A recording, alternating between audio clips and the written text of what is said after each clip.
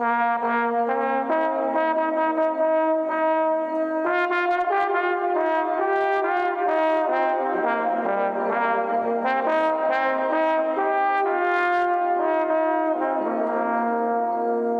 is Ken Root, and I love to talk to a wide range of people in the know, or How's the Bite, the two podcasts that I produce, have had a lot of interesting guests on them, but I think that the man on with me right now might be equal to any of them. His name is Captain Dustin Smith, and he is from coastal Florida, East Coast area around Canaveral, as I understand it. And he is a professional shark fisherman, but the goal of his fishing is to tag and release, and you are the ones who catch them. So, Captain Dustin, how are you today? Oh, good morning, Ken. Thanks for having me. Is the weather a little chilly now here in December that may keep you off the beach? Not necessarily. It's if the clients want to go out in the cold. Some do, some don't. I loved the presentation that I saw you do the other night, and I think the one thing you said earlier was, I don't have a boat. How can you be a captain if you don't have a boat? You can still get a captain's license. I've got all the required hours on a boat. You don't have to own one to get your captain's license through the United States Coast Guard. Well, if you got your captain license, why shouldn't you have a boat? Well, I also have a business degree, too, and I learned a lot. I have less overhead with the way I do things. So tell me how you do things. I am a land-based shark fisherman. I do not have the overhead of a boat maintenance, boat storage, boat payments, any of that. We do everything from the beach. People in the Know is sponsored by Concept by Iowa Hearing. I've worn their hearing instruments for almost 20 years. Concept by Iowa Hearing, committed to helping you hear better. Visit iowahearing.com or call 877-955-4020 for a free hearing screening. How do you set it up to have people? Do you have a certain number of people for a certain number of hours, just like you would have when you go out on a cruise? Similar, yes. We normally take up to 4 people. We provide all the gear, the tackle, the chairs, bottled water, and it's a 5-hour charter. We do all the work. We bait, we cast. When the shark gets on, that's when they have to go to work. Okay, all right. So it's similar to a boat, and you are surf casting. Tell me what kind of equipment you use. Okay, all of the reels that we use are made by Canyon Reels, which is out of Bricktown, New Jersey. The ones we use for sharks, the spinning reels, are the Canyon 10,000 model. And they have, they're rated at 77, but I've tested it, and I've got 100 pounds of drag on it, so I don't have any problem stopping and bringing in a 10-foot shark. How far can you throw with your long surf rod? Anywhere from 20 to 30 yards, depending on the surf and the wind. So in doing so, does that put it in what you consider an ideal place for these sharks to be there and pick up your bait? Well, that's a great question. And after doing this for 13 years, one of the major things you have to know about fishing from the beach is you have to be able to read the water. Find out where the trough is, because they're not going to be hanging out on the sandbar. So if you throw your bait on the sandbar, it'll come back eaten up by crabs. So what are you looking for as far as structure out there? I'm looking for the wave breaks. So where a wave is breaking, that means it's hitting a sandbar.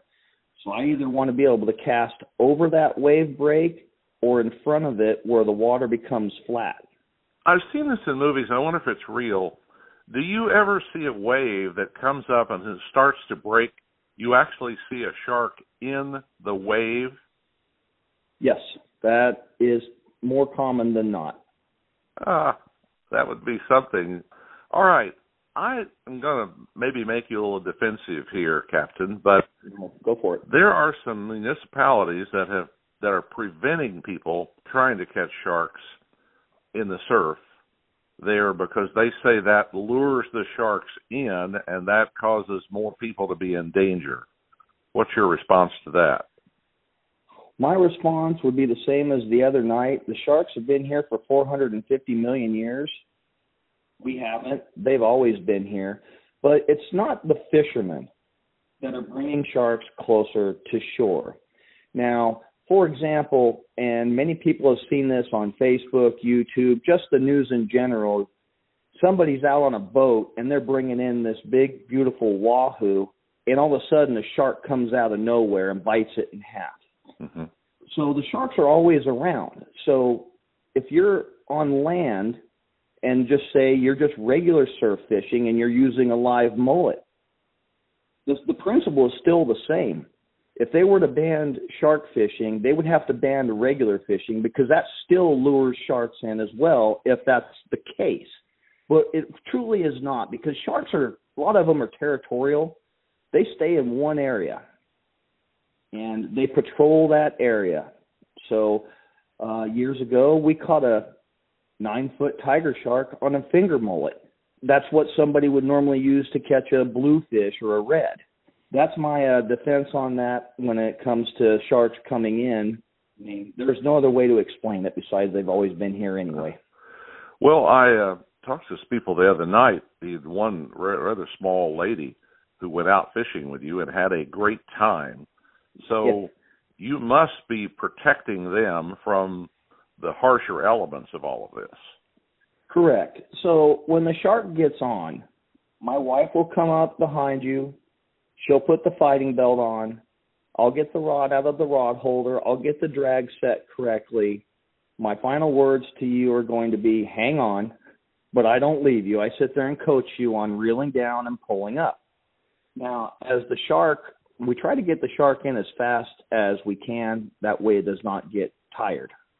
When the shark comes up close to the shore, I'll walk out, I'll grab the leader, I'll pull the shark up in a safe area that's safe for him and safe for me, get the hook out, get it tagged, and if it's not a protected species, I'll have the clients come in for a quick picture. Now, we have what we call a 2-minute warning, because most people I know can't hold their breath for 2 minutes. So how do you think the shark feels being out of the water that long? We try to get it done in 2 minutes or less and get that shark back out safely.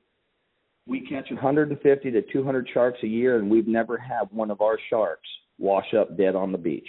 Now, you also personalize this, which is something I think is really interesting. You tag that shark, don't you?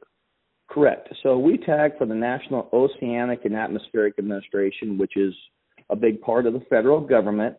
They are manual tags. It is a dart tag with a number on it. So if that shark is ever recaptured and reported, I will get notified by the administration that one of the sharks I tagged it here, it was this big then, it was recaptured here, and it's gotten this much bigger, been out to sea this many days, and whatnot. And what I do is I go back to that tag number in my files, and I look to see who the angler was on that shark. And then I get the phone number I have on file for them, and I say, hey, remember me? Guess what? Here's the phone call I told you might get. Your shark's been recaptured in Georgia. Where do I send you your hat? Noah will send you Noah will send you a shark tagging program hat. Thank you for participating. And I send the paperwork and the hat to the client because in my eyes, that shark is theirs. They're the ones that brought it in. The tags are just issued to me. Well, that's pretty neat. Now, on these sharks, you bring them up, identify them, size them, and tag them, picture, release, 2 minutes. So that's a pretty fast process. Does your wife shoot the pictures? Yes. And Shell is her name. She seems to be your business manager and your promoter. She does a fine job of this, doesn't she? Well, yes, she does. Thank you very much for that. I mean, without her in my corner on this business would have never been possible. If it weren't for having two people, I'd think that what you do would be very challenging. It becomes very dangerous. But you keep the client away from the danger. I mean, the Correct. hook, the shark's bite, right. the surf, the client is placed in a position to succeed, not to be injured. And they never have to get their feet wet, most of the time. Yeah. What kind of sharks do you catch mostly? And Where in Florida is your base? Okay, we are based in New Smyrna Beach, Florida, which is on the East Coast, which is just south of Daytona. Atlantic Ocean. Atlantic side, yes. Mm-hmm. Now, as far as sharks are concerned in Florida, there are 27 species that are well known. Some are in the deeper water, and there are some more in where I cast. So from surf-based fishing standpoint, you're going to come into contact with about 10 different species. Your black tips, your lemons, your fine tooth, your black nose, your bulls, your tigers, your hammerheads, your sharp nose, your nurse sharks. Those are pretty much the species that you're going to encounter casting from the surf. You are not going to hook into a great white. Really? Why not? Well, they're more of a deep water shark, and I don't want to have anything to do with them in the first place. Yeah, I could see that. You know, I was reading a rather authoritative article the other day on people being bitten by sharks. It said the people are inherently scared to death of sharks. I mean, that's why the movie Jaws did so well. It was a horror movie in its own way. But in the case of drones, and so many drones flying, they're seeing what we haven't seen before, and that is right down on top of swimmers and others, and there are sharks around them that they never know about. Do you buy that? I know that's true. Anytime you're out in the water, you're typically always within 10, 15 foot of a shark, but that doesn't mean the shark wants to bite you. You're within 15 feet of a shark. Holy mackerel. Mm-hmm. Just when you thought it was safe to go back in the water, huh? Well, due to the movie Jaws, which was actually based on a story that was from a bull shark, but a great white made the movie much better, sharks have always been around. They've always been around people, so it's nothing new. So we're not their favorite food, but if you were out there and you cut yourself or something like that, I've heard that would draw them in. Is that a true statement? No, that is actually false. So, and just to clear up, a few misconceptions, they say that, so I'm casting bait from the shore. Well, I'm drawing sharks in because they could smell a drop of blood a mile away. That's false. A shark can smell blood in the water within 100 yards, not a mile. So that means the shark already has to be in the area. Mm-hmm. Second, sharks, for our native species that we have in the Atlantic Ocean on the beach area, they're not attracted to human blood. They're attracted to what nobody tells people before you go in the water. Take off your jewelry, your watches, your rings, your earrings. Stay away from the colors of yellow and green because those are colors that attract the sharks. Anything that attracts, they want to investigate. Take off your glittery nail polish, anything that sparkles. They want to check you out. And guess what? As if we would in a grocery store, we look at a new item, what do? Well, we pick it up. Well, you do something to attract the shark. He doesn't have hands. So he has to pick you up with his teeth to find out what you are. Even though his sample of you is painful, he's not going to eat you. We've never had a shark death on the east coast of Florida in the New Smyrna area ever. Wow. Well, in the case of the sharks themselves out there, do you consider them to be just kind of the garbage collectors of the ocean? Will they eat literally anything? More of your bull sharks, your tiger sharks, they're not picky about what they eat. Your hammerheads, on the other hand, they love their stingrays and they love their black tips. Your bonnethead sharks, they love their shrimp and their crabs.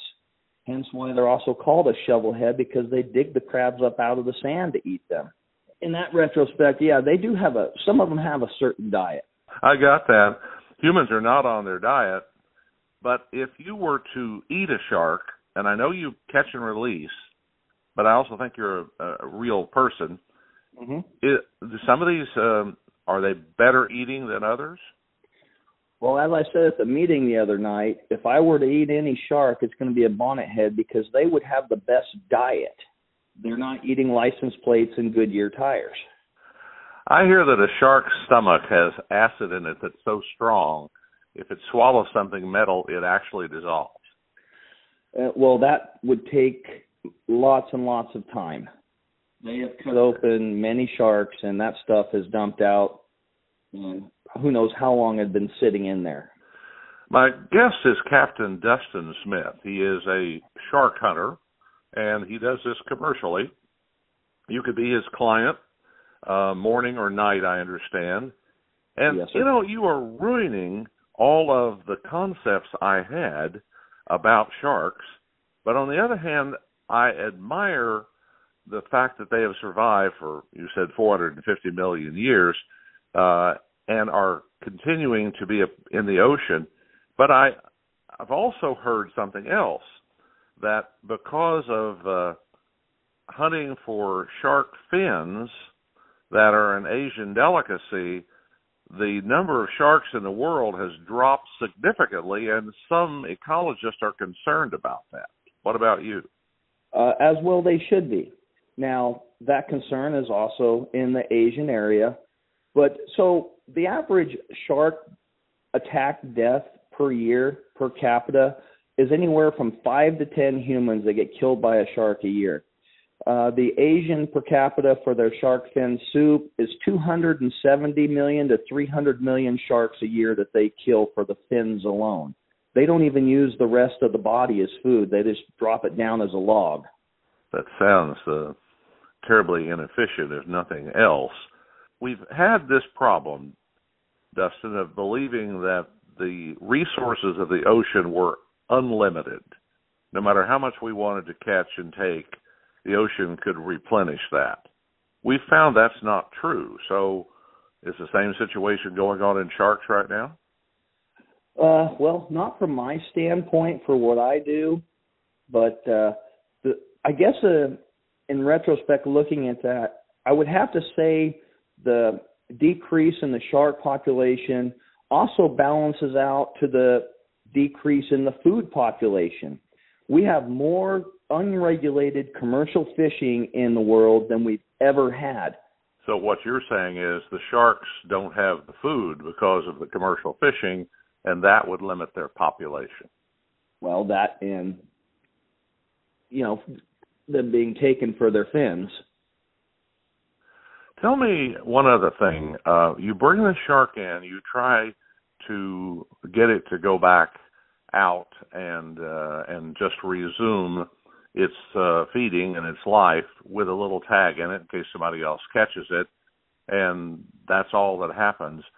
So do you have a certain type of hook that you use? Our avid fishermen may be into this.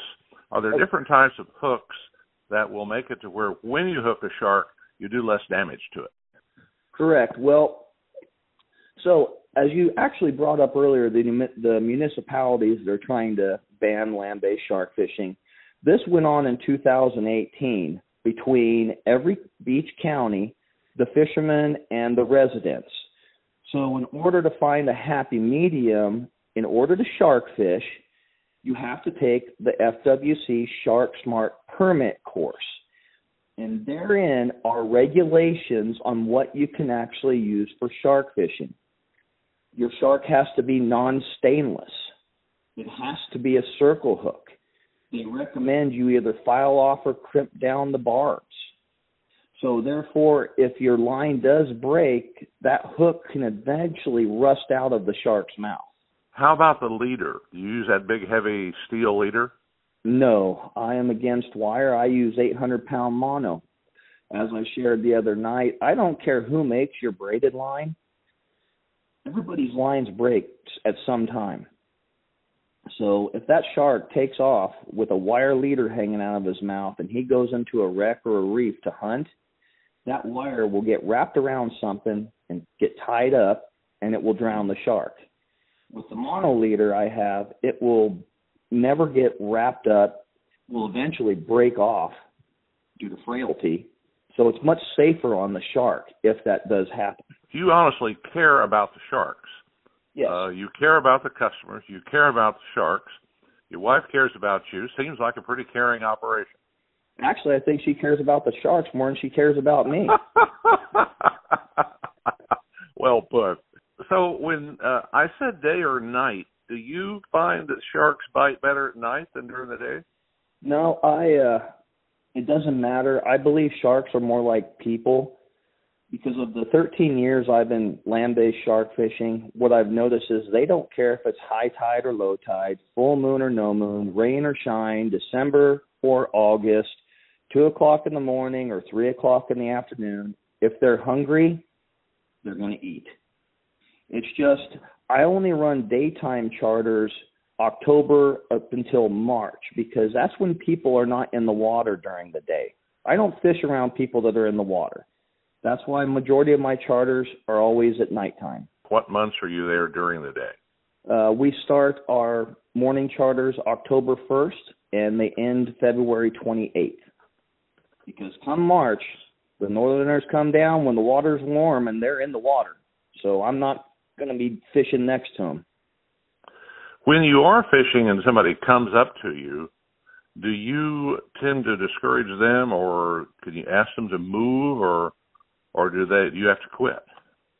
Well, there is no law on that I have to move or I have to quit, anything of that nature. I do share with them, though, if I was there first, I just want to let you guys know we are shark fishing, and this is a big beach.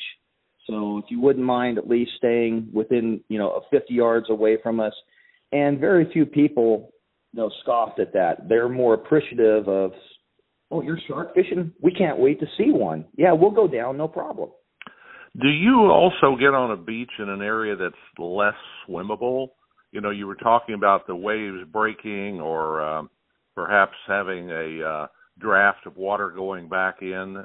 Are you in an area like that, or you kind of pick where you think the best is for the day? Okay, that's a great question. Now, when I picked my locations that I have, and due to the fact that I bring out families with small children and whatnot, the most important thing from the get-go was having public restrooms. So that already narrowed down to where I could go in the first place. Then it came to the beach conditions. Is it a beach where there's going to be a lot of people swimming, or is this off the beaten path that people are not going to be swimming there?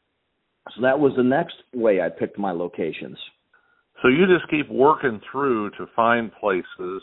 How much do you move along the beach there? How far up and down the beach do you generally range? I don't.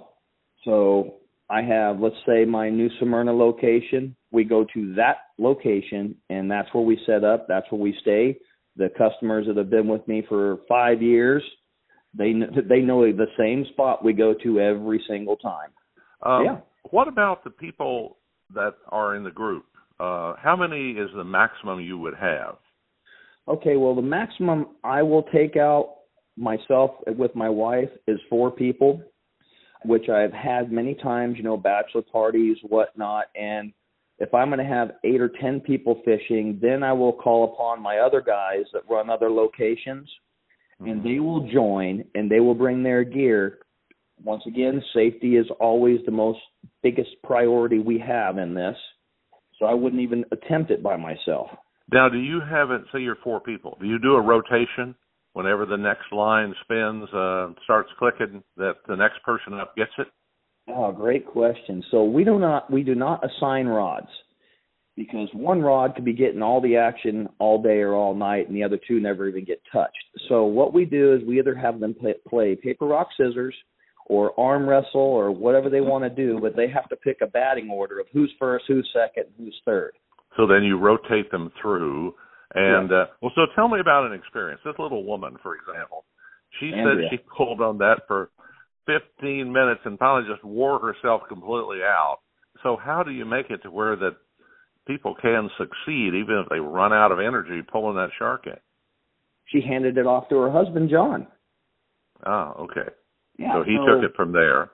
So when we have, 2 or 3 people, one person gets tired, we give it to the next person. Everybody would get a shot at it, because I can't guarantee how many sharks we're going to catch that day. Mm-hmm. We might catch 1. We might catch 5, 6, 7. But Yeah. just for that prime example, she got worn out. She gave it to her husband. He brought it real close to shore, and she took over after that. Do you catch other species? Do you catch anything else besides sharks?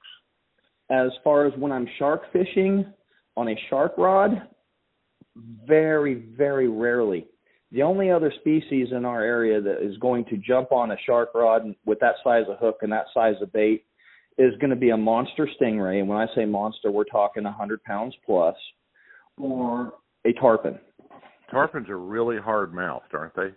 Correct. And you will not hook one with the hooks we use. It's too big of a hook, and their mouth is too bony. Huh. So he'll grab that bait, and he'll run and jump out of the water and spit the hook. They put on a pretty good show for you. That's a fact. What about that stingray? How do they react? They're going to grab that thing and head straight for Europe as fast as they can. And then once they feel you put pressure on the line, and then they know that they're hooked, they're going to suck themselves to the bottom of the ocean floor, and you're going to sit there and work on that thing for the next 4 or 5 hours until I finally say, "You done yet?" and have to cut the line. But thank goodness that very rarely happens, because you can't get those things up off the floor once they've sucked themselves down. Quick story for you. We went down off the Keys and had a charter boat with my daughter and her family, and she was the next one up, and she hooked into a fish and pulled and pulled and pulled, and it was about 12 feet of water, according to the captain. And he said, "Well, you've probably got a grouper." And he said, "You can't bring it in the boat." We said, "We will pull it up to where we can identify it, and we're going to cut the line." And out of the water, finally, came this big bill with teeth on the outside of it. And then this fish splashed, and it was a sawfish about 12 feet long. Wow. And he cut the line. He said he picked up about 20 of them a year. There's apparently a Florida sawfish. I didn't know that. Yes. And he said about 20 a year he'll hook, but you cannot bring him in the boat. But we did get a look at it, which was pretty impressive. Yes, the sawfish, they're an endangered species.